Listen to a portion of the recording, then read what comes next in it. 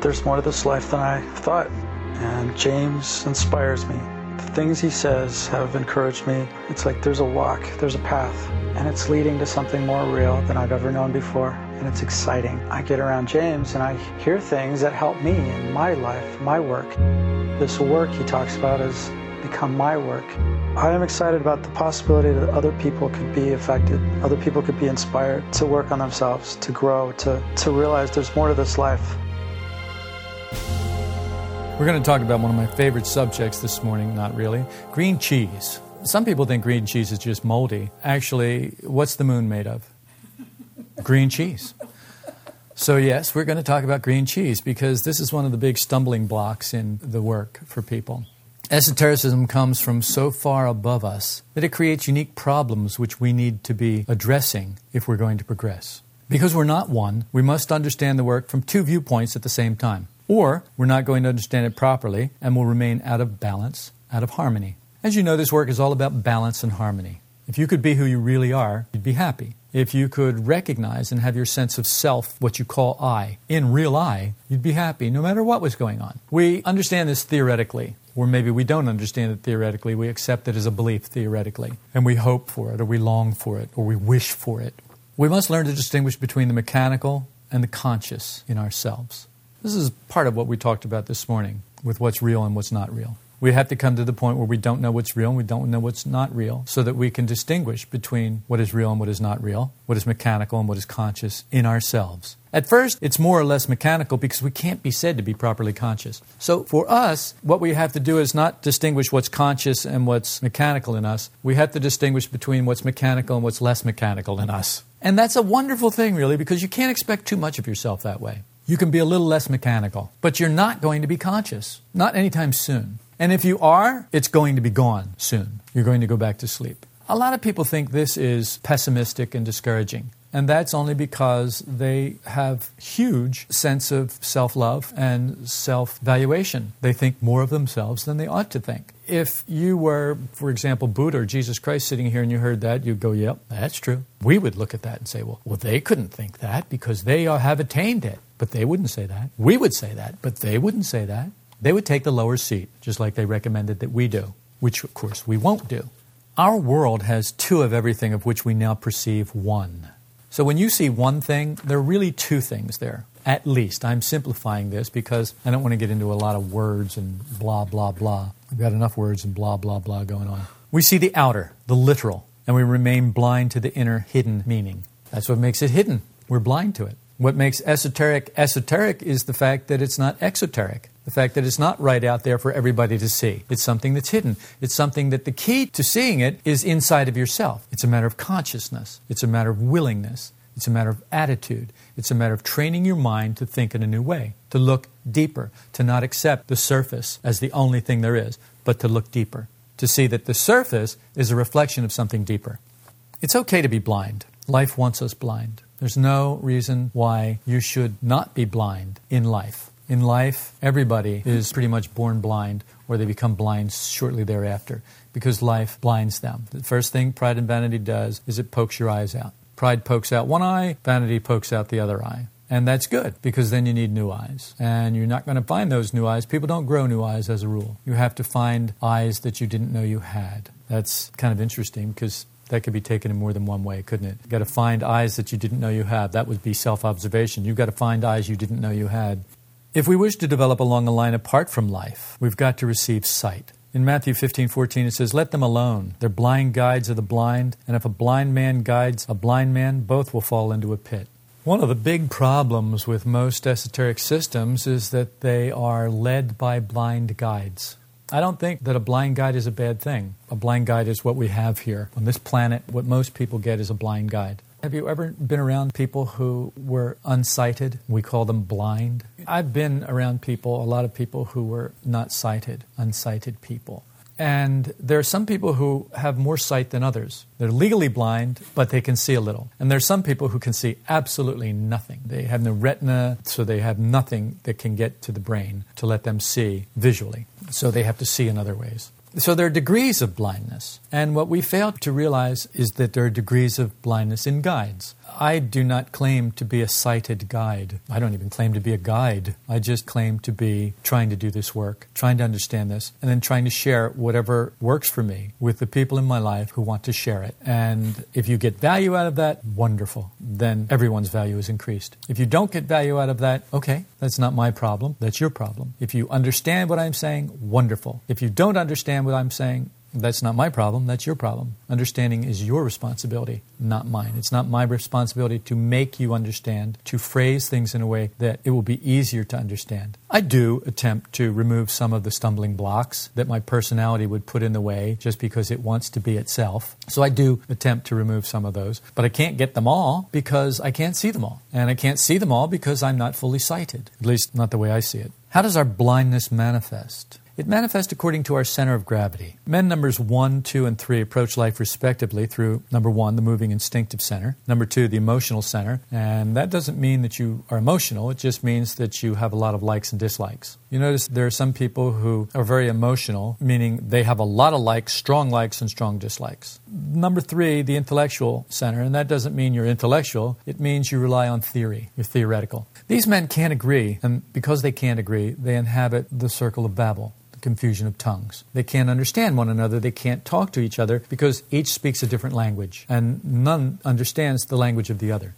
Men, numbers 5, 6, and 7, are in the conscious circle of humanity and they understand one another, and because they understand one another, they do something that we can't do. They agree. Something that we can't do. You notice that no matter what I say, no matter how true you think it is, you always have some objection to it. There's always something about it that it wasn't quite right. We can't agree. Doesn't mean we don't want to agree. We want to agree, obviously, because we pretend to agree on the outside. But we can't agree because something inside of us won't allow us to agree with another person. And that is our self-love. Our self-love will not allow us to agree with another person. That's all it is. It's just self-love. I must be superior because I'm better. So therefore, I've got to find something wrong with what you're saying. Even if it's a little thing, I've got to find something wrong so that I don't agree, so that I can be better than you. Passing from the mechanical to the conscious is not very easy. It's only possible with help from outside of life or from a different third force from life. So life acts as a third force. We have two forces immediate for us. The first force, which is what we want. The second force is what opposes it. And then the third force has to come into play because every triad has to have three forces. The third force for us has been life. Life neutralizes the conflict between what we want and what opposes us. That's why we can want what we want, but we don't go insane when we don't get it, when we find things that oppose us. Even if we go insane, we don't go totally insane. Life neutralizes it. The neutralizing force, or the third force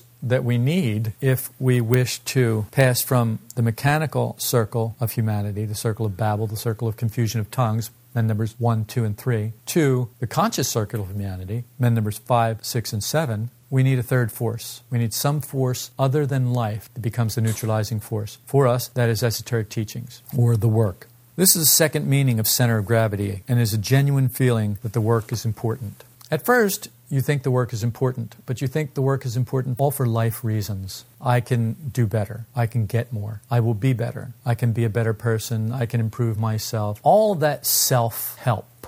And self-help belongs to self-stuff. Self-love, self-appreciation, self-valuation, self-aggrandizement, all that self-stuff. It's not going to do much for us in the long run because it's going to continue to build self. And the self that is going to continue to build is the self that we think we are. The self that we think we are is the self wherein our sense of self resides, and that is the acquired self.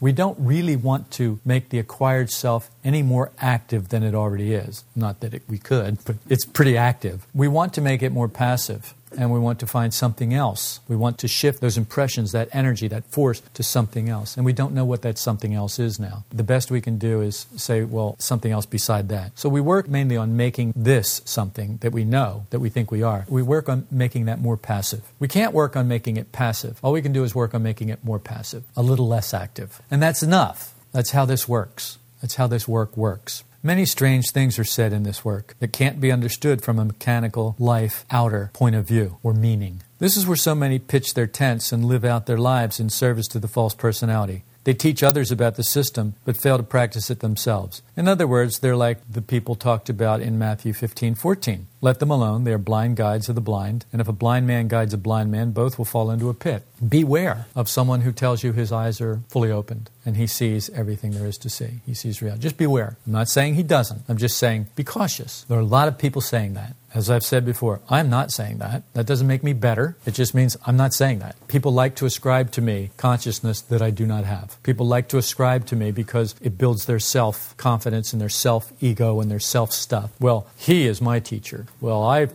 listened to so-and-so's work. Well, blah, blah, blah, blah, blah, blah. I don't have any time for that. And the reason I don't have any time for that is because I'm not trying to build this self. I'm trying to build some other self and have this be passive. I'm trying to discover real I. And because I have not discovered real I, and even if I had, I couldn't tell you what it is. I couldn't explain it to you any more than anyone else can. Because I'm not trying to build this self, I don't pay a lot of attention to that other than to say, it's better to move away from that. Better not to go there. Better not to subscribe to that. I'm better because this is my teacher. Don't do that to yourself. But as I say, this is where a lot of people pitch their tents, live out their lives in service to the false personality, because the false personality is the only thing you can serve in that realm. The work says that as we are, which of course is mechanical, we're food for the moon. In a literal way, this is insane. So it obviously can't be literal. The moon's not out there eating us, literally. The moon doesn't come and take a big chunk of us any more than the moon is made out of green cheese, any more than there's a man in the moon. What we need to do is not make a man in the moon, but make a moon in the man. The difficulty here is separating the literal and psychological, the material and spiritual, the outer and the inner. Literally, as our bodies are part of the organic film that's coating the earth, we are acted upon by the forces beyond us, the moon, the sun, the stars. Are you acted upon by the sun? Well,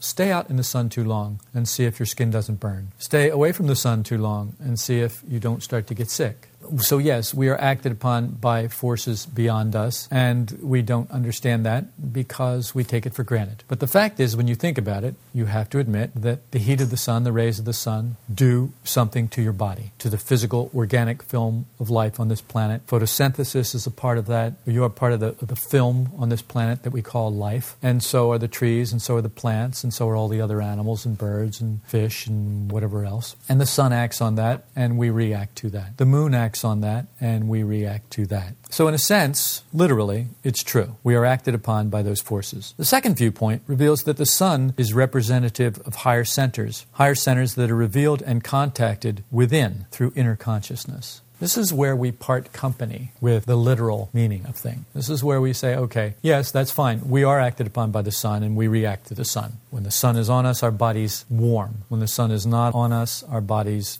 don't warm in the same way. We have to warm from within. When the sun is on us, then our bodies have to cool from within. And so we are reacting at a cellular level that we have really no control over at this point. It doesn't mean you can't have control over it. It just means for us, it's not a practical thing right now. For us, it takes more knowledge and more force than we have to do that. For other people, yogis, for example, who have trained their whole lives, they have the knowledge and they have the force to react or to act or to respond in a different way other than the cellular physical response that we must have at our level of understanding and our level of knowledge. Gurdjieff said, the action of the moon is like a weight controlling the film of organic life coating Earth. Its influence is to keep everything where it is, and it uses organic life as its food. This is what has become so misrepresented in the world's mind, in man number 1, 2, and 3, the people who are in Babel, the confusion of tongues, who can't understand what he's saying. They can't understand that. They latch on to, oh, he says the moon is eating us, and they're lost there. But for you, you can go a little bit further. This is the point of view that reveals life on Earth as a pain factory. It says that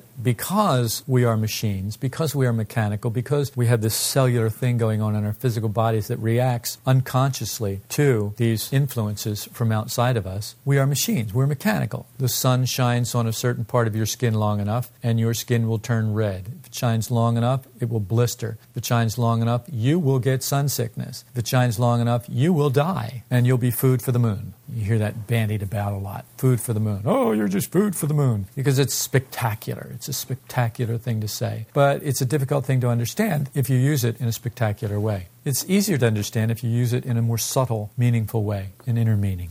And that's what we're going to talk about.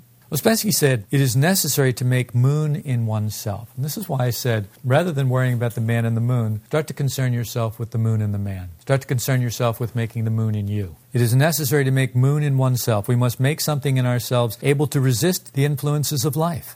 Some esoteric systems call this escaping from prison. From the outer, we're driven by outside life. What we are actually is functions of life reacting to everything in the same way that machines do. Machine, you push this button, it does this. You turn this wheel, it does that. You push that button, it does something else. That's the way machines are. For us, when we are in this outer life, we are reacting to things in life. Some of those things we have no control over whatsoever. Some of those things we can gain some control over them, maybe not over them, but over ourselves so that we don't have to react. And some of those things it's prudent to work on sooner than other things. One of the things we can work on right away is not expressing negative emotions. We can do that right away. Those are things that we have to deal with every day. We have negative emotions all the time. So the work says start here. Why does it say start there rather than stopping your breath or stopping your pulse or lowering your body temperature or raising your body temperature? Because it's something you can do now, you have enough force for and enough knowledge for now that will get you somewhere, that will get you closer to your goal.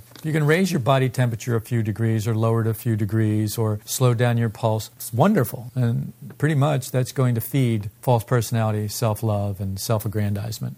It's no good to only accept this intellectually, that we're driven by outside life, that we are only functions of life, reacting to everything as machines do. We must see it genuinely, because this gradual realization is the beginning of awakening. I know. I always talk about the beginning of awakening as if we're still beginning to awaken. And the reason I talk about it that way is because we are still beginning to awaken, and we will be beginning to awaken for a long, long, long time. I don't even think about, what about this person or that person? Are they awakened yet? You know, who cares? Don't worry about it. Don't fret about that. Don't make your life about results. Don't make your life about some static state that you imagine that you're going to reach someday, and there you will rest in a heavenly realm of peace and bliss and wonder. Just forget about that and deal with the fact of where you are in this moment and what you had to do right now. That's the important thing. Can you go with better eyes right now? Can you transform the impressions that you're receiving right now? Are you receiving negative impressions from someone in this room? Can you transform those into something higher, something better? Can you? If you make effort, you can. If you make effort where they're coming in, if you bring some powerful, positive work idea right up to the level of impressions, to where you're looking at that person, to where you're taking in that impression, if you bring some positive work idea to that level, and if you apply it to the incoming impression, you will see that that incoming impression will be slightly transformed. That's all we can do now, and that's what we should do now. Don't worry about the other stuff. Yes, you heard about the other stuff, you read about the other stuff. That's unfortunate. I'm sorry. If it were up to me, if I'd had any brains in the beginning, I would have only kept it simple and only done the simple thing forever. But unfortunately, I was not that smart, and so in the beginning I told you everything there was to know, or everything that I thought I knew. And now we're going back and we're looking at all of that stuff that we thought we knew and we thought we had to know, and we're throwing out huge pieces of it. Oh, it's the hydrogens and this and that and the Enneagram. Yeah, well, that's for smart people. You're not one. In more ways than one, you're not one. You're not one, you're multiplicity, and you're not a smart person. And if you are a smart person, get stupid fast. As fast as you can. Just start to jettison all of your intelligence, your smartness. Just get rid of it. And all of the things that you think you know, put them all under the microscope. Make them very suspect. Start to doubt your belief in yourself. Start to doubt. It's a good place to be in. We've got to see this genuinely, because that's the only way to really awaken. Here's the thing, it's something only you can do for yourself. I can't do it for you. No one else can do it for you. This group can't do it for you. Buddha can't do it for you. Jesus can't do it for you. Lord Maitreya can't do it for you. Nobody can do it for you. You have to do it yourself. This is anathema to fundamental Christians. Oh no, Jesus did it all for me. Right. Then how come you're such a mess? I'm not. I'm a king's kid and I'm forgiven. You know, okay, fine. Just leave them alone. My advice is leave them alone. They bite. The theory is that if we could change our responses to the daily impressions that we receive, resist the usual effects of daily life on us, we would be creating moon in ourselves. Essentially, this tells you what creating moon in yourself is. It is creating something in yourself, making a place in yourself where you can actually have something that will resist life. In other words, someone comes up to you and says, you're ugly and your mother dresses you funny. You don't have to go with what life says you do about that. I remember one time when I was in high school, 10th grade, this guy by the name of John Zinn came up to me and said something derogatory about my mother. Well, back in those days, when somebody said something about your mother, they were really calling you out. And so I punched him because that's what you were supposed to do. And so because you weren't supposed to fight on school grounds, everybody stopped it, but I got in a good one. Then we were going to meet outside after school, over across the street and fight it out. And we did, like a couple of idiots. And I won't go on with the story because who cares? The fact is, I had nothing in myself that could resist the influences of life. The influences of life was all the people standing around going, yeah, get him, yeah, that. The influences of life was him saying this and me having to do that. Those were the influences of life, and there was nothing inside of me that could resist that. I had no moon in myself. There was no moon in the man. There was only man in the moon. And I was, for all intents and purposes, being run by the moon. You see what I mean? Here's another danger point. We isolate ourselves from the effects of life on us, not from life. If it's difficult, we want to run away from it and push it away. So we find ourselves isolating ourselves from life rather than the effects of life on us. We find that if we don't like someone, we just don't hang around them. Just don't go around that person. It's tough in a group because in a good group, there's going to be people you don't like. The better the group, the more people there are going to be that you don't like. Now, people who leave a group, go and find more people that they like, are idiots. That's what Gurdjieff would call them, and that's what I call them, idiots. And it doesn't matter which class of the 28 classes of idiots they are. They're idiots. An idiot is a person who cuts off his nose to spite his face. An idiot is a person who cuts off his thumbs to make his hands better. That's an idiot. And that's what you do when you move from a group where you're having difficulty to a group where you have fewer difficulties. Because it's difficulty that gives you the opportunity to work. And at our stage of development, that is, people on this planet, we need opportunities to work. We don't need to be getting rid of opportunities to work. We need to be accepting opportunities to work and then bringing the work ideas up to the level of incoming impressions so that we actually begin to transform the impressions. In other words, begin to work. And once we get that new higher energy inside of ourselves, then we have something to work on and work with inside of ourselves, where the real work is done. So rather than pushing it away, running away from it, we need to be actually isolating ourselves from the effects of life on us, not pushing life away from us. It's our way of taking life that we have to work against. See, we think we have to work against this and work against that, work against these things in life. No, we need to work against the way we take life. It's all internal. There is nothing out there to work against. There is nothing out there to work against. It all exists in here. It's how I take what's out there. Do you resist a certain person? Then you need to work on your resistance of that person. Not get away from the person. Work inside of you on your resistance to that person. The problem is your resistance to that person, not that person. If you think that the problem is that person, you will have to work on that person, and if you can't make that person different, you will have to get away from that person. Do you see how insane that is? So that you can go and spend years finding another person like that, so that you can have the same resistance, so that you can finally work on it? Whatever, waste as much time as you like. That's your business. This taking life, the way we take life, this requires long self-observation of the proper kind. Instead, we seek a better working environment by changing the outer circumstances. Get out of that marriage. Get away from that person. Change groups. Change teachers. Change this. Change systems. Our life is about change. Change really means running away. That's what change means for us. I need to change. What that means is I need to run away. I need to escape from this prison. But we have taken the prison to be an outer thing made up of people and events, when the prison is an internal thing that we have made ourselves by the way we take life. So what we need to work against, again, is the way we take life. When we react mechanically, when we react unconsciously, it's said that the moon is eating us. Can you see how when you react mechanically, unconsciously to other people, that you are being eaten? Your force is being eaten. Your time is being eaten. Your energy is being eaten. Your life is being eaten. You don't have the opportunity to live a life. You only have the opportunity to react to life. You're being eaten by the moon. All our energy goes to being negative. We don't have to do anything. Sitting in a chair, you can think and feel mechanically. You don't have to do anything. We love to judge people based on what they do. We like to see people who get angry and yell. And we say, well, they're really negative. Well, what does that really mean? Well, I'm really not. But of course you're being just as negative, if not more negative, than that person. Why more negative? Why do I say more negative? Well, because they've got theirs right out in the open where it can be seen. Where's yours? Hidden in the darkness where it can't be seen. Who has a better chance of seeing what they're doing? Well, the person who's doing it in a big open way. That's why I don't have a lot of problems with people who express themselves openly, outwardly, brashly. Like, well, at least it's out there. It's the ones who sit there smiling. It's like Proverbs says, the adulterous woman wipes her mouth and says, I've done nothing wrong. Remove the evidence. Wipe your mouth. Well, I've done nothing wrong. And see, and that's what people just sitting in the chairs, quietly, mechanically judging, quietly, mechanically going through all of their negative emotions. That's what they're doing. They're adulterers, and they're just wiping their mouth after they've eaten and saying, I've done nothing wrong. And what have they eaten? Well, the other person. They've eaten negative emotions. They've gobbled them down. They wipe their mouth. I've done nothing wrong. So here you are, sitting in a chair. You think and you feel mechanically, and you're indulging in internal considering and account making. The moon is eating you, quietly, unobserved. Each act of non-identifying saves energy. Well, what if it's just a little tiny act of non-identifying? It saves energy. Well, what if it was a habit of not identifying with that? Saves energy. What if it was mechanical? What does mechanical mean? Does mechanical mean that you consciously set the habit up that when this person comes into a room, you instantly become alert and know that they're going to say something that you generally react mechanically, negatively to? But now that you've set up this alarm clock, you hear it go bring, and you now habitually don't react negatively, you've saved energy.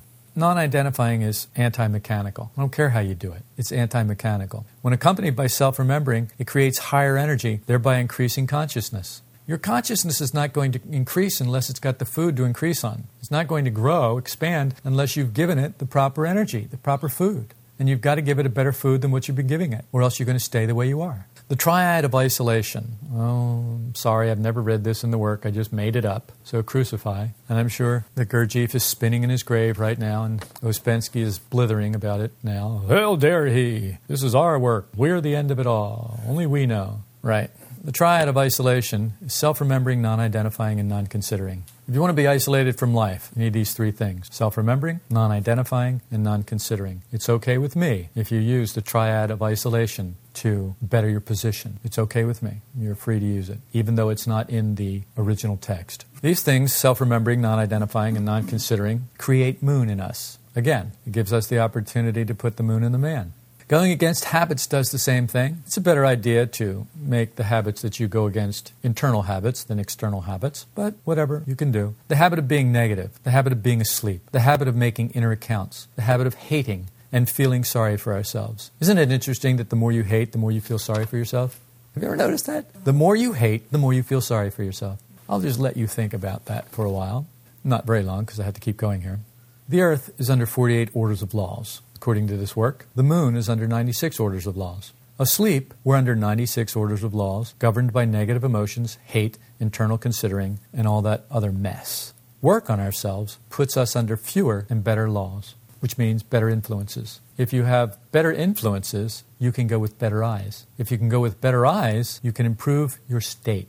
You can improve the state of your being. You can improve the state in which you currently reside by going with better eyes. For example, as I've said a number of times, if you wish to instantly improve your state, no matter what great state you're in, be grateful. That is going with better eyes, and you will instantaneously be in a better state, because gratitude eyes cannot exist in negative states in the same way that negative eyes can exist in negative states. Yes, a gratitude eye can be in a negative state, but it can't be there for long, any more than you can swim underwater for hours, because you can't breathe underwater. And better eyes can't breathe under negative conditions. So they pop out of them. They will drag you with them. This is why gratitude is good. Obeying practical teachings of the work enables us to climb the ladder of being. Obedience is a big problem in America. We're independent. We don't submit to anybody except the government and our wives. Or, well, I was going to say on our husbands, but we know that's a big lie. We know it's really the other way around, that men submit to their wives. But the unfortunate thing is the feminine principle is more powerful than the masculine principle. And that's the big lie that we have going on this planet, is that the masculine principle is the more powerful. And it's not, because the feminine principle is the principle that gives birth, gives life. And the masculine principle isn't. In fact, the masculine principle is the one that goes killing things. It's the destructive principle. It's the Kali, the god Kali in Hinduism, the destroyer. But it's the feminine principle is the life giver. But ladies, don't let that go to your false personality. Too late. Yeah, too late. Most American women don't have a clue what the feminine principle is, because they're all masculine and they're all destroyers. And the proof of that is it only takes one alive, alert, conscious feminine principle in a marriage to make the marriage work. But unfortunately, there are two masculine principles in the marriage, and that's why the divorce rate is over 50%. But any woman could change that if she could be feminine, if she could allow the feminine principle to work. But in America, we are unable to do that because we're part of the organic film of life that's coating this planet, and we are reacting to all these other things. And we have no self-will. We have hundreds of thousands of self-wills. And so we can't do that. But you could learn to do it. You could learn to make your marriage a garden of paradise. You won't, but you could. It's possible. And then maybe someday, in a couple of lifetimes, you will. Neither here nor there. Right now, we're working on something else. And so if that comes, great. If it doesn't come, oh well. I just like to throw that theory out there so your mind has something to work on. Just the same way I would throw a piece of meat to the little barking dog at the gate so that I can sneak past while it's eating the meat. So I'll sneak past and try and get to something deeper in you. This is only possible, climbing this ladder of being, obeying the practical teachings of the work, is only possible through sacrifice. We can't behave as we always do and rise. But have you noticed that we behave as we always do? It's such a rare occasion that we behave in some other way, in some better way. We all know better and act worse. We must sacrifice our suffering. Oh, yes, well, here, come and get mine. Okay, well, let's take a list, okay? How about your self-pity? Could I have your self-pity? Oh, not today. Yeah. How about vanity? Can I have your vanity? Well, where would I be without it? Well, let's find out. Sacrifice it and let's find out. How about your secret fears? You willing to give up your secret fears? No, that's why they're secrets. How about self-sentimentality? You can't because it's who you are. Inner accounting. Oh, now you're going too far. You're going from preaching to meddling. Yeah, now you're going from preaching to meddling. Now you're going too far. How about moaning and groaning? You ready to give up your moaning and no way. You're going to take all the little joys of life. You're going to take what makes life worth living. How about self-coddling? I did this. I deserve that. I deserve my rest. Where's my dinner? Get me my slippers. Get me my pipe. I want my robe. Get out of my chair. All that self-coddling, yes. I knew if I went long enough, I'd hit everybody. I just love it. I love this. Is like playing. This is like being in an orchestra, being the conductor in an orchestra, and you finally get to this instrument. And and you play and you got the right thing for this instrument, and it all of a sudden, without knowing what it's doing, it's all of a sudden played. Whoa! Oh, that's me. That's my job. Just to dance around, stepping on all of these big, fat, infected toes sticking out until they're all screaming in agony in the symphony of pain that we call life. But it's all done for the work here. All this must be sacrificed to the sun and burned up in the fire of increasing consciousness. Ancient cultures, we all think they worship the sun. They sacrifice to the sun, and perhaps they did in an outer way. Perhaps they understood in an inner way what it meant. Perhaps sun worship was not such a bad thing. Christianity is sun worship. They just spell it with an O instead of a U. All of this can be burned up, will be burned up in the fire of increasing consciousness. So here's what I ask you to do. Practically, ask yourself, what situations have I transformed? And now, ask yourself, what situations can I transform? And then get to the work, get to the business of transforming the situations that you can transform, and allowing the others to simply pass. When they come up again, maybe you'll have what it takes to transform the situation. If not, don't worry about it. Don't fret. Transform what you are able to transform. Go with the best eyes that you can find in yourself. If you can find no better eyes in yourself, go with the hope of a better eye. Often the practical application of these ideas sounds like it's going to be easy. The ideas sound great. When we actually run into a situation or a person who's being a little more difficult than we'd like, we find it's not as easy as we thought it was going to be. If you've hit a snag with some aspect of this work and its practical application in your everyday life, I invite you to write James at solidrockvista.com. Sometimes a fresh perspective is all it takes to get us back on the right track.